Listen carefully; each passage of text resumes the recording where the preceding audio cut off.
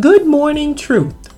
There are certain times in life when we may feel insignificant and useless, surrounded by people with greater talent than ours. We're often tempted in our weak moments to just settle back and let someone else do the work. And we make excuses that what we have to offer won't make much of a difference anyway.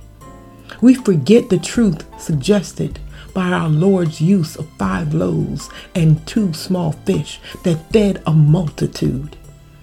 Each of us has something important to offer in God's service to others. Sir Michael Costa was conducting a rehearsal in which the orchestra was joined by a great chorus. About halfway through the session, with the trumpets blaring and drums rolling and violins singing their rich melody, the piccolo player muttered to himself, "What am I doing? I might as well not be playing. No one can hear me anyway." So he kept the instrument to his mouth, but he made no sound.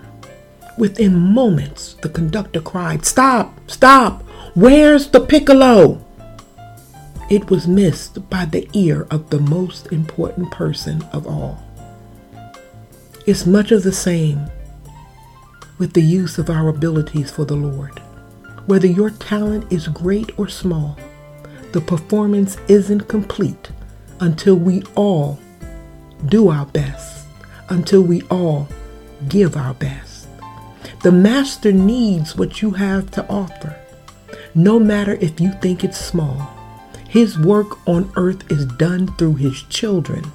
So give him your best.